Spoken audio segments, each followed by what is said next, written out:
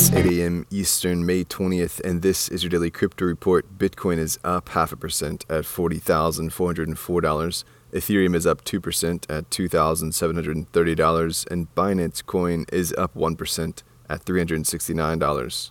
Those are leaders by market cap. Top gainers in the last 24 hours. Internet Computer up 65%, Cardano up 41%, and Dogecoin up 40%. Today's episode is brought to you by the digital marketplace Ungrocery. If you've ever thought about who your food comes from, Ungrocery is the place to shop. Join the food people online at ungrocery.com. Well, today's top story is, of course, the market dive over the last several days. The crypto market lost some $460 billion in value as liquidations reigned supreme across the board. Ethereum fell to $1,960, Bitcoin to the low 30,000s, but showing resilience, the institutions bought the dip and were back in the high 2,000s for Ethereum and a respectable 40K for Bitcoin.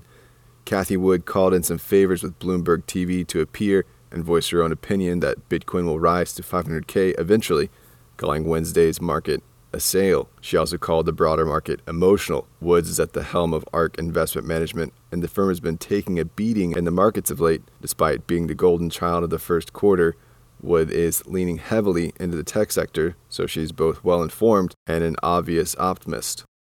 Well, BlockFi gave users bonuses for trading in a March giveaway. Some of the users got more than they expected as the firm sent over their bonus in Bitcoin instead of US dollars. In some cases, the differences were in the millions of dollars. The error has left BlockFi scrambling to recover the well-intentioned funds. In some cases, users are sending them back, and in some cases, not.